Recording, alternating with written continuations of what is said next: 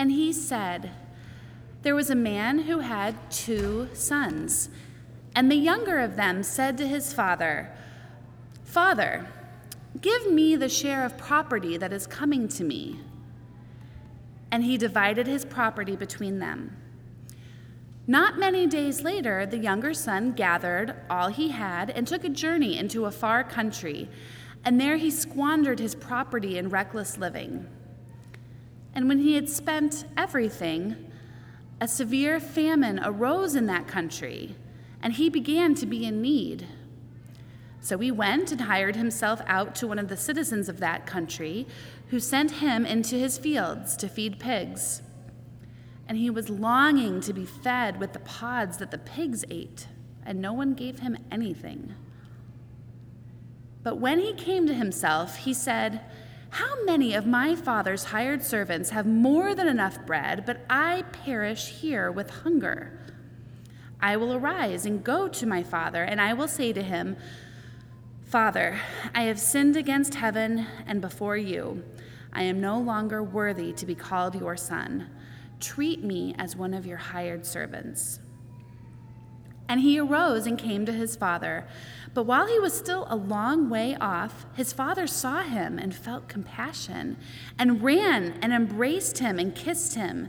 And the son said to him, 'Father, I have sinned against heaven and before you. I am no longer worthy to be called your son.' But the father said to his servants, 'Bring quickly the best robe and put it on him, and put a ring on his hand and shoes on his feet, and bring the fattened calf and kill it, and let us eat and celebrate. For this my son was dead and is alive again. He was lost and is found.' And they began to celebrate. Now his older son was in the field, and as he came and drew near the house, he heard music and dancing. And he called to one of the servants and asked what these things meant. And he said to him, 'Your brother has come, and your father has killed the fattened calf, because he has received him back safe and sound.' But he was angry and refused to go in. His father came out and entreated him. But he answered his father, 'Look, these many years I have served you, and I never disobeyed your command. Yet you never gave me a young goat that I might celebrate with my friends. But when this son of yours came, who devoured your property with prostitutes, you killed the fattened calf for him.' And he said to him, 'Son, you were always with me, and all that is mine is yours. It was fitting to celebrate and be glad, for this your brother was dead and is alive. He is lost and is found.'" The word of the Lord.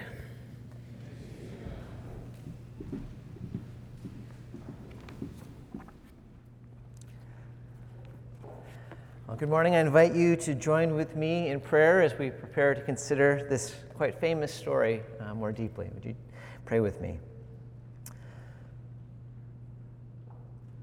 Father, we think of the prayer that Paul prayed for the Ephesian church when he prayed that we would be given the power to be able to grasp the height and width and breadth and depth of the love of Christ, and to know this love that surpasses knowledge, that we might be filled. Lord, that is our prayer for us. Lord, would you please, as we hear your word, give us the power by your Spirit to grasp the reality of your love, that we may be changed. I pray this in Jesus' name. Amen.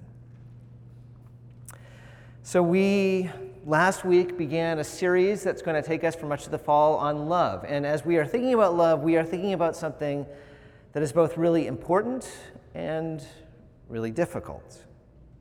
It's really important. Many of us know the story of how a person came to Jesus, and it seems like he was a faithful Israelite who wanted to understand God's law more clearly. He had been pondering the different commandments, and he comes to Jesus and he asks, "What is the great commandment?" In essence, he's asking for like a too long didn't read of God's law. Like if there is one summary statement of what God asks of us, what is it? Is there a central command in all of the law? And Jesus says, yes, there is. It's love. Love God with all of your being and love your neighbor as yourself. Everything else, and Scripture repeats this again and again in the New Testament, every law that God has ever given is about this. It's about love. Every instruction is a different instruction teaching us how to love. Ultimately, if we understand this, we understand what God asks of us. And if we don't have this, if we get everything right, if we do everything with giftedness, if we follow the rules, but we don't have love, we have nothing. Which is incredibly helpful, I think, because oftentimes we're told that if we want to grow in an area, it's better to have one focal point rather than like 17. And if you're looking for one focal point about what it means to grow as a Christian, this is the one to focus on. How do I love? But as clarifying as it is, because it is so important, it is always hard too. I mean, just being practical for a moment, just think maybe the last 2 or 3 days, your interaction with people, maybe family members, maybe friends. Can you think of times where you have felt frustrated, misunderstood, taken for granted? Where you found yourself in a difficult conversation? Or maybe there are people that you know that you've intentionally kind of kept at arm's length because they're so difficult. Or maybe there's situations where you knew this was an opportunity to do something for someone and you pulled back. In each of these, we're talking about what it looks like to love. And in the day-to-day existence, we find love is hard. Our world is not good at love. I mean, all we need to do is think through all of the broken families that we know of, the broken relationships of friendships that we know of. Each of these, in some way or another, has been a failure of love. It's striking, if you think about it, that we have progressed so much. We now, in a small phone, can have more computing power than it used to take entire buildings to hold. We have cured so many diseases that were ravaging others. We've mapped the human genome, but have we gotten any better at love than we were 2 generations before or 4 generations before? Love is hard. Now, we considered both of these truths last week, the importance of love and the difficulty of love, but there was one other thing that we considered that really is kind of the thing that sets the trajectory for this series, and that is that if you are in Christ, that is, if you have placed your faith in Jesus, you have an incredible capacity to grow in love. Because God has given you the Holy Spirit. There are ways that you can progress. There are ways that you can train yourself. You are instructed by Scripture to pursue love. That's a hopeful statement. But the question, of course, is how? How is it if we think that love is so important and yet so difficult, and we have this call to grow, how do we train ourselves that we can become more and more loving? And that's what we're especially going to be focusing on in the next couple of weeks. And here's where we're going to go. And it might not seem like the obvious direction, but I'm convinced as I've studied Scripture, it's really where Scripture calls us. If we want to grow in love towards each other, we have to focus on our relationship with our Father. To get right with others, first and foremost, we need to be made right with God. It is this vertical relationship with our Creator that actually fuels our ability to love everyone else. And so this morning, the simple take-home is this: we will grow in love as we move from fear to faith in the love of God. You and I will grow in love as we move from fear to faith in the love of God.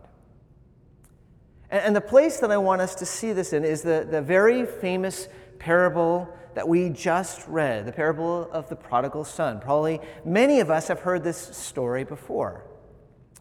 It's a story of a man with 2 sons. One is the older, respectful, hardworking, faithful son.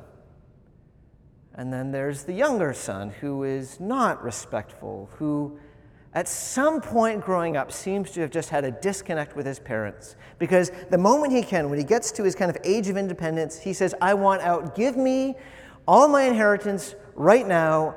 I'm leaving, which is incredibly insulting. It's basically saying, Dad, I wish you were dead. You're not, so could you at least treat me like you were? And I'm out of here. And so he leaves, and we know the story. He parties like there's no tomorrow. He spends his money on all sorts of things, whether it's on alcohol, prostitutes. It is not well spent, and it's lazy, and it's just a matter of time before he completely runs out. And eventually he hits rock bottom, and at that point he concludes, I should go back home. And he does. And when he's going, he is not assuming he's going to be well received. He's just hoping that he might be welcomed back as a servant, because even that would be better than the life he's experiencing. But to his great surprise, his father is actually waiting for him. His father runs out to him. His father embraces him. He gives him a cloak. He says, let's celebrate. That fattened calf, the great treasure that our house has had for so long, this is the time to slaughter it and to eat it. And there is a party and there's celebration. Now, this is the part of the story, if you've heard the parable of the prodigal son before, this is probably the part that you've most focused on. It's at least when people retell it, the part of the story that people really pay attention to. But more careful readers of this parable, while that's an incredibly important part of the story, more careful readers will tell you that that's actually not Jesus' focus. Jesus' focus is on the story of the older brother, who suddenly re-enters the picture right in this moment.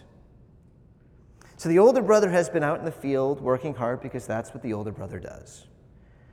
And as he starts coming home tired, he hears the sound of music, of dancing and celebration. And then he smells the smell of beef cooking. And beef, this is an incredibly unusual delicacy. It's a rare thing, and he's wondering what's going on. And so we read that he speaks to one of the servants and asks, what these things meant. And the servant says to him, well, your brother has come, and your father has killed the fattened calf because he has received him back safe and sound. And at this, the older brother is absolutely incensed. I mean, we see the response, but he was angry, and he refused to go in. And that might not seem like that big of a deal, but it was. That refusal is making a statement. See, in that day, whenever there was a celebration, especially a big one like this, where probably the whole town was welcomed, the eldest had a specific responsibility. He was supposed to be kind of like the number two in charge of welcoming people. He was supposed to work the room, make people feel at home, make sure that there was enough food and drink for everyone. And what is he doing? He is not there. He is, if this is the house, he is here, back turned, arms crossed. Anytime someone might be coming, he's not even speaking to them. He is wanting to make everyone know that he's going to have no part of this celebration.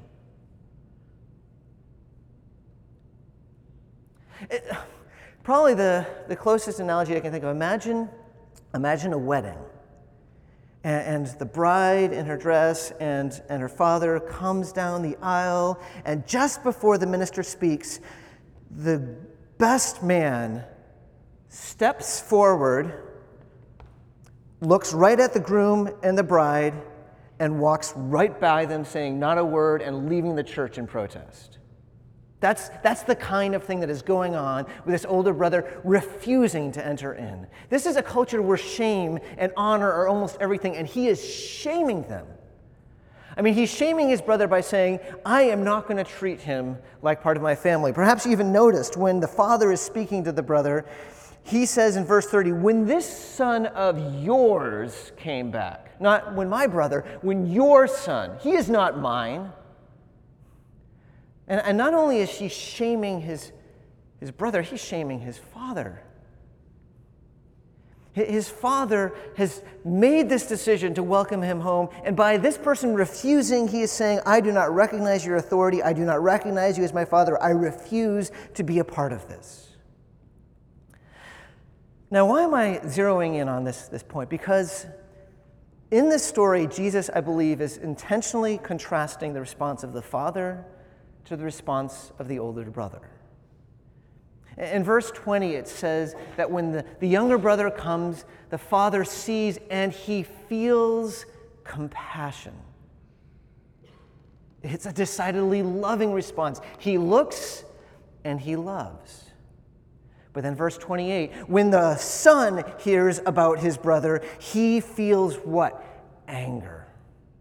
A refusal to welcome. There's a contrast between one who is so deeply loving and one who is so deeply unloving. And I think the question that we are meant to be asking, that Jesus wants us to ask, is why? Why is it that even when the father comes out and humbles himself, because that's what he's doing. When he comes out to tell the son to come back in, he is humbling himself, he's taking away his dignity, he is pleading, please come back. Why is the son absolutely refusing to love? Now, I think in this moment, when the father and the son are interacting, we get a bit of the insight. Why is it that the son is responding as he does? Well, here's his answer.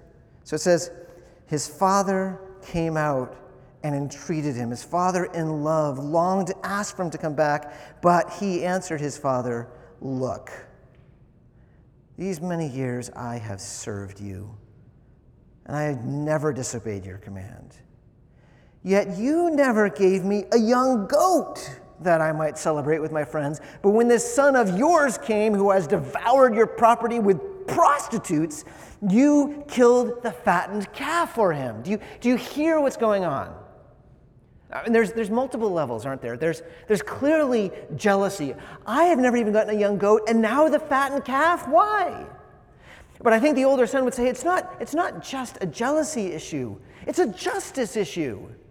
It would be one thing if my younger brother and I were both hard workers and both respectful and both doing things right, then I would understand why he'd be being made a big deal of sometimes. But that's not what's happened. He spent all of his money on prostitutes. That was our family fortune that he just took and squandered. And now you're just welcoming back? And actually, the very most valuable thing we have, this fattened calf, now you're going to just splurge it on him? Do you see where the older brother is coming from? It kind of makes sense. And yet, the father sees through this. When you look at the father's response, you realize that when the father hears the son, he concludes, this is not ultimately about justice. This is about how you understand your relationship to me. He says to him, son, you are always with me, and all that is mine is yours. The father understands that's not actually how the son views the relationship. The way that the son is speaking shows that somewhere along the line, maybe from his youngest days, he concluded that he wanted good things from his father. And he was going to do everything he could to make sure that he could get those good things. He was going to work hard, he was going to be obedient, and he was going to make it so that the father had to give him these things. Do you see that idea of like, I have worked so hard and you've never even given me a young goat? The implication is if I work and I work and I work, then that will make you. You'll have to do it. He was seeking to obligate the father.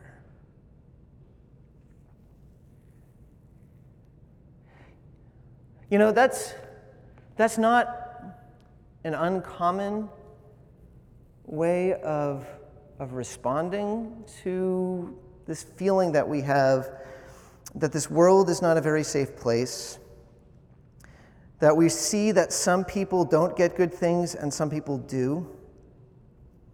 And so what we conclude is that the way to make sure that things are going to be okay for us is if we do well.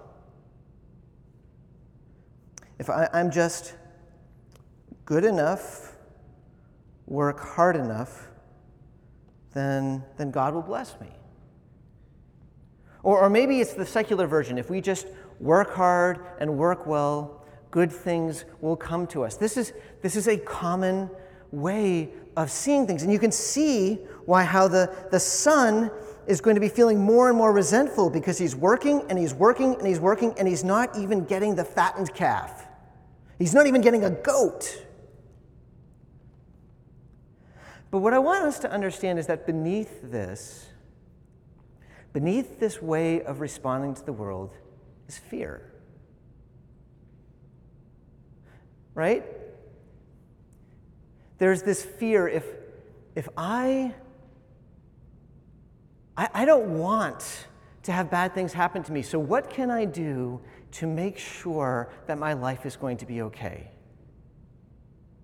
Here's the way that I do it. I'm going to make sure that if I do good things, then good things have to happen to me. That's how I can make sense of the world. That's how I can feel safe, believing that if I just work hard enough, I won't be like that person over there who's suffering. I will get good things. It's a response to fear. Do you see that?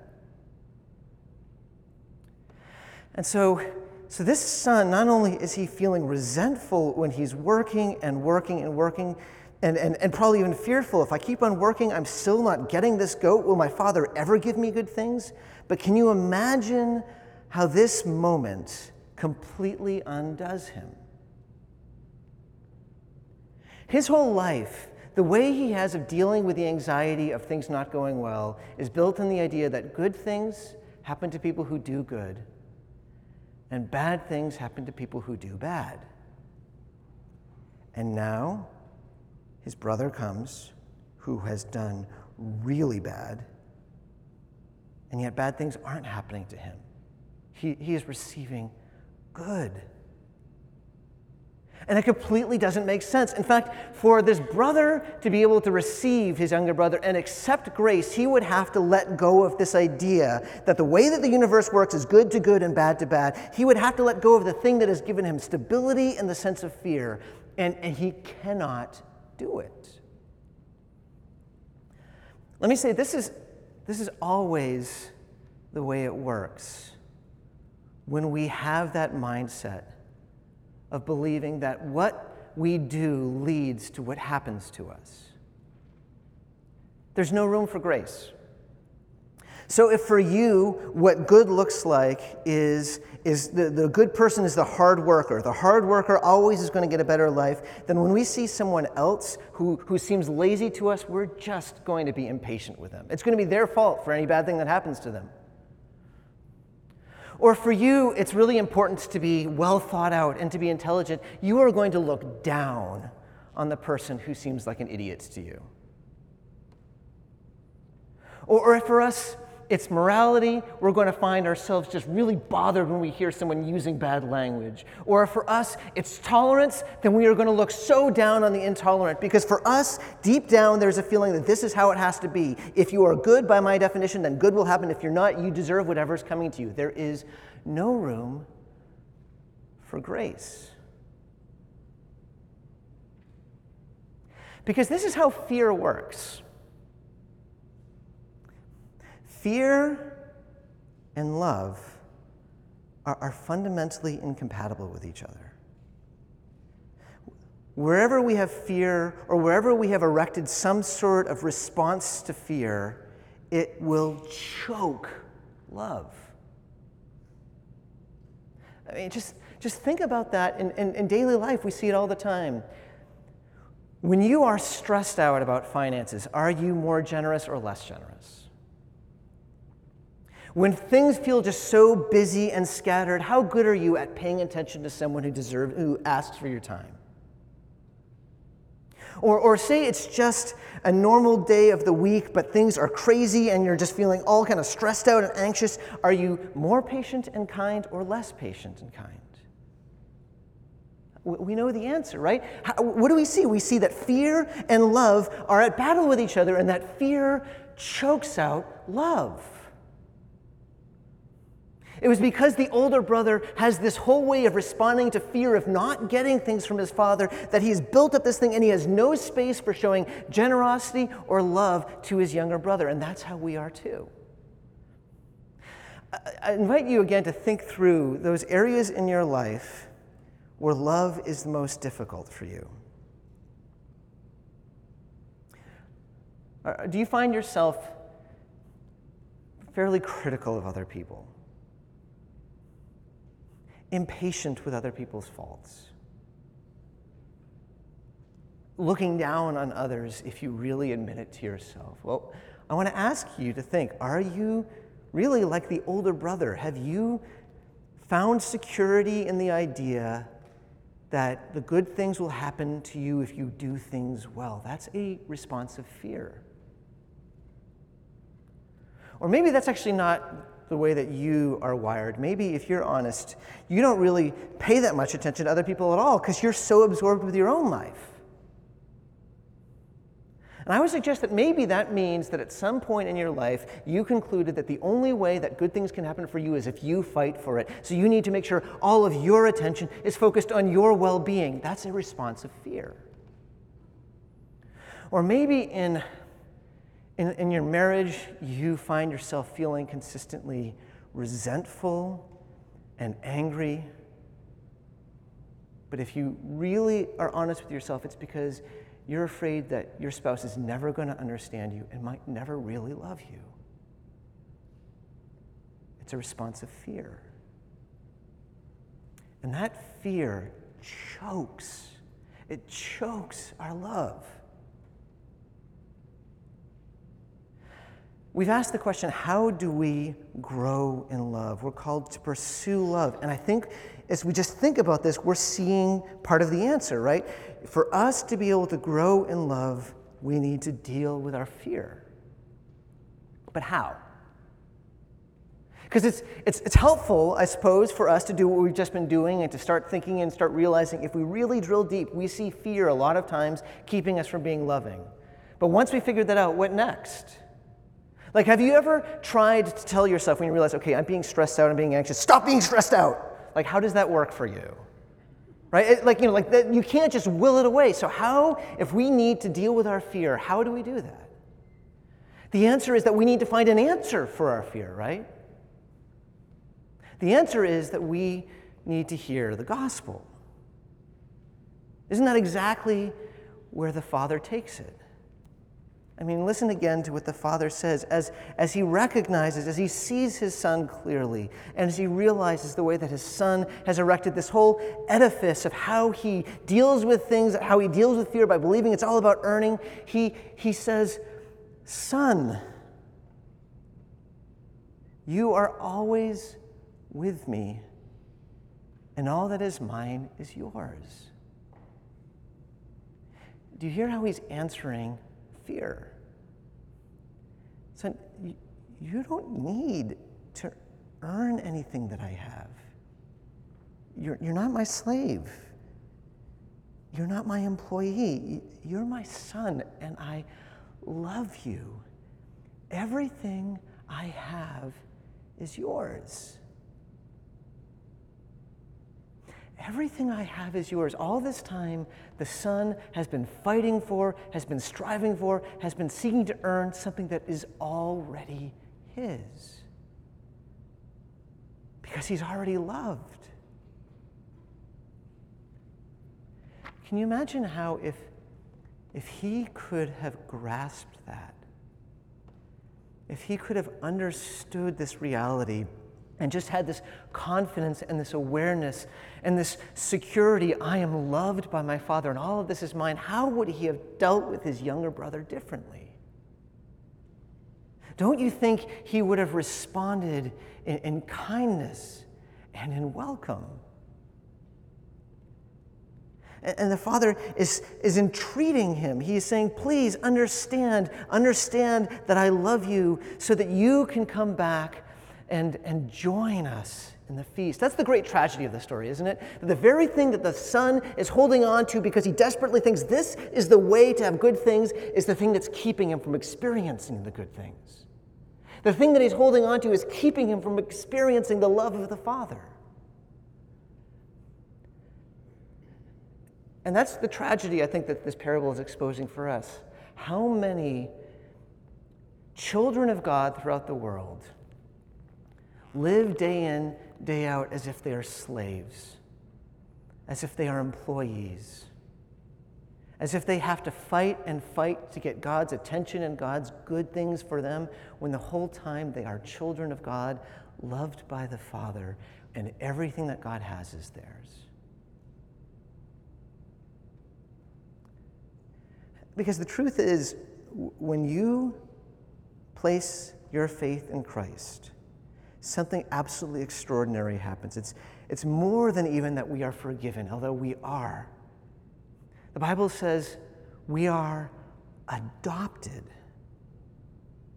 We now belong to the family of God, where God is our Father who says to us, son, daughter. In fact, so significant is that when God gives us the Holy Spirit in that moment, do you know how the Spirit is described? He is the Spirit of adoption. So Paul says, you did not receive, when you became a Christian, you did not receive the spirit of slavery to fall back into fear. This is not about fear. You have received the spirit of adoption as sons, by whom we cry, Abba, Father. The Spirit himself bears witness with our spirit that we are children of God. Do you understand? This is saying that the Spirit is speaking to you. If you are a Christian, the Spirit is calling you. The Spirit is telling you, yes, call God Father and know that you can, because he really is. Yes, even though you don't believe it, you are a child of God and you are loved. Do you think of the Holy Spirit that way? That the very Spirit of God is in your soul so that you can become convinced that you are a child. That's saying something. What that says is that you and I have such a hard time believing this. We have such a hard time grasping the reality that we are loved by God, because we are so afraid.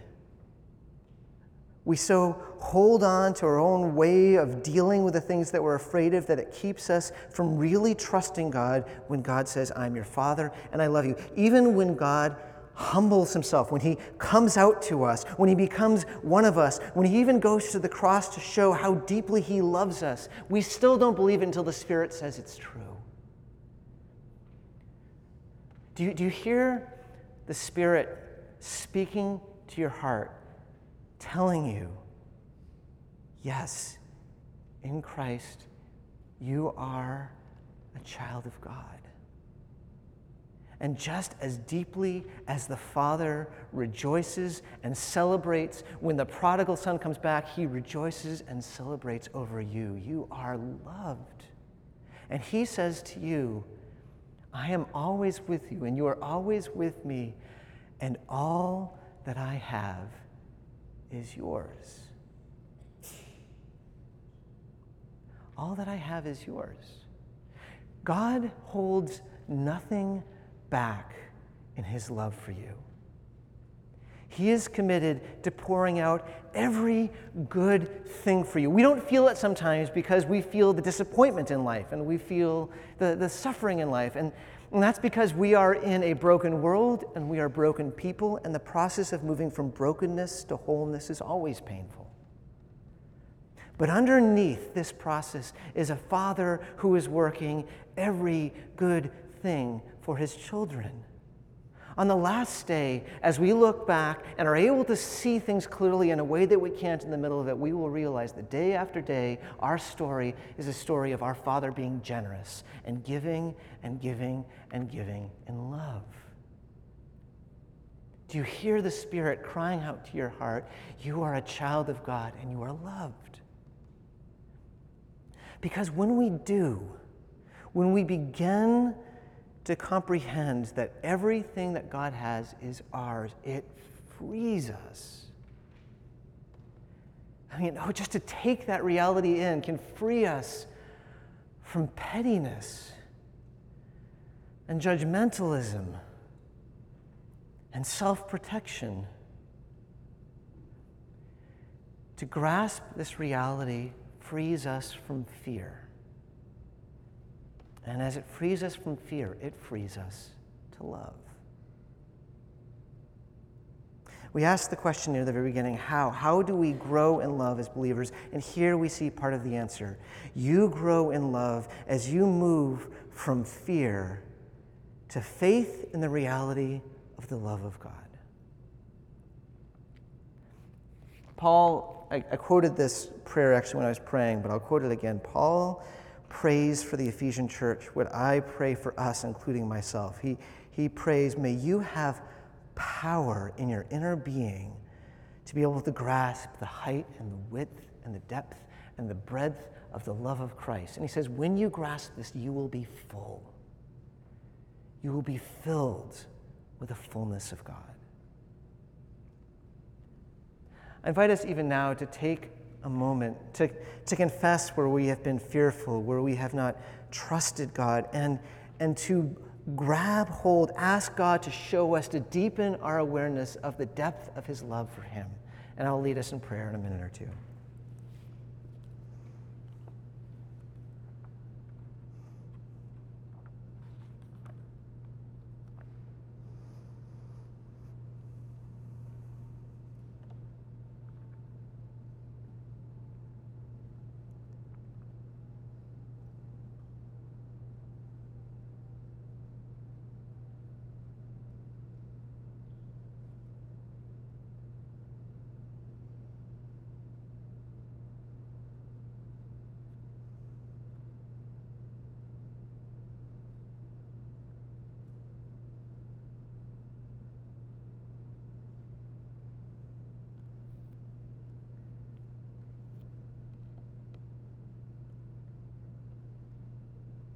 Father, you have loved us with an everlasting love.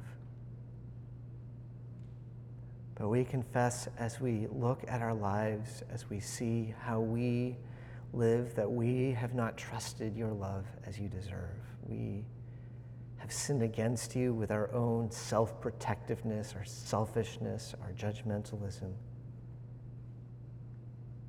Lord, please forgive us. Forgive us from turning away from your love. And Father, we pray, knowing that you have given your Spirit, knowing that in Christ we are forgiven and your Spirit is the Spirit of sonship crying out to our hearts, would you please cry out to our hearts by your Spirit that we might hear and know your love and be changed. And we pray this in Jesus' name. Amen. Hear the good news of the gospel from Colossians. In Christ, all the fullness of God was pleased to dwell, and through Christ to reconcile to himself all things, whether on earth or in heaven, making peace by the blood of his cross.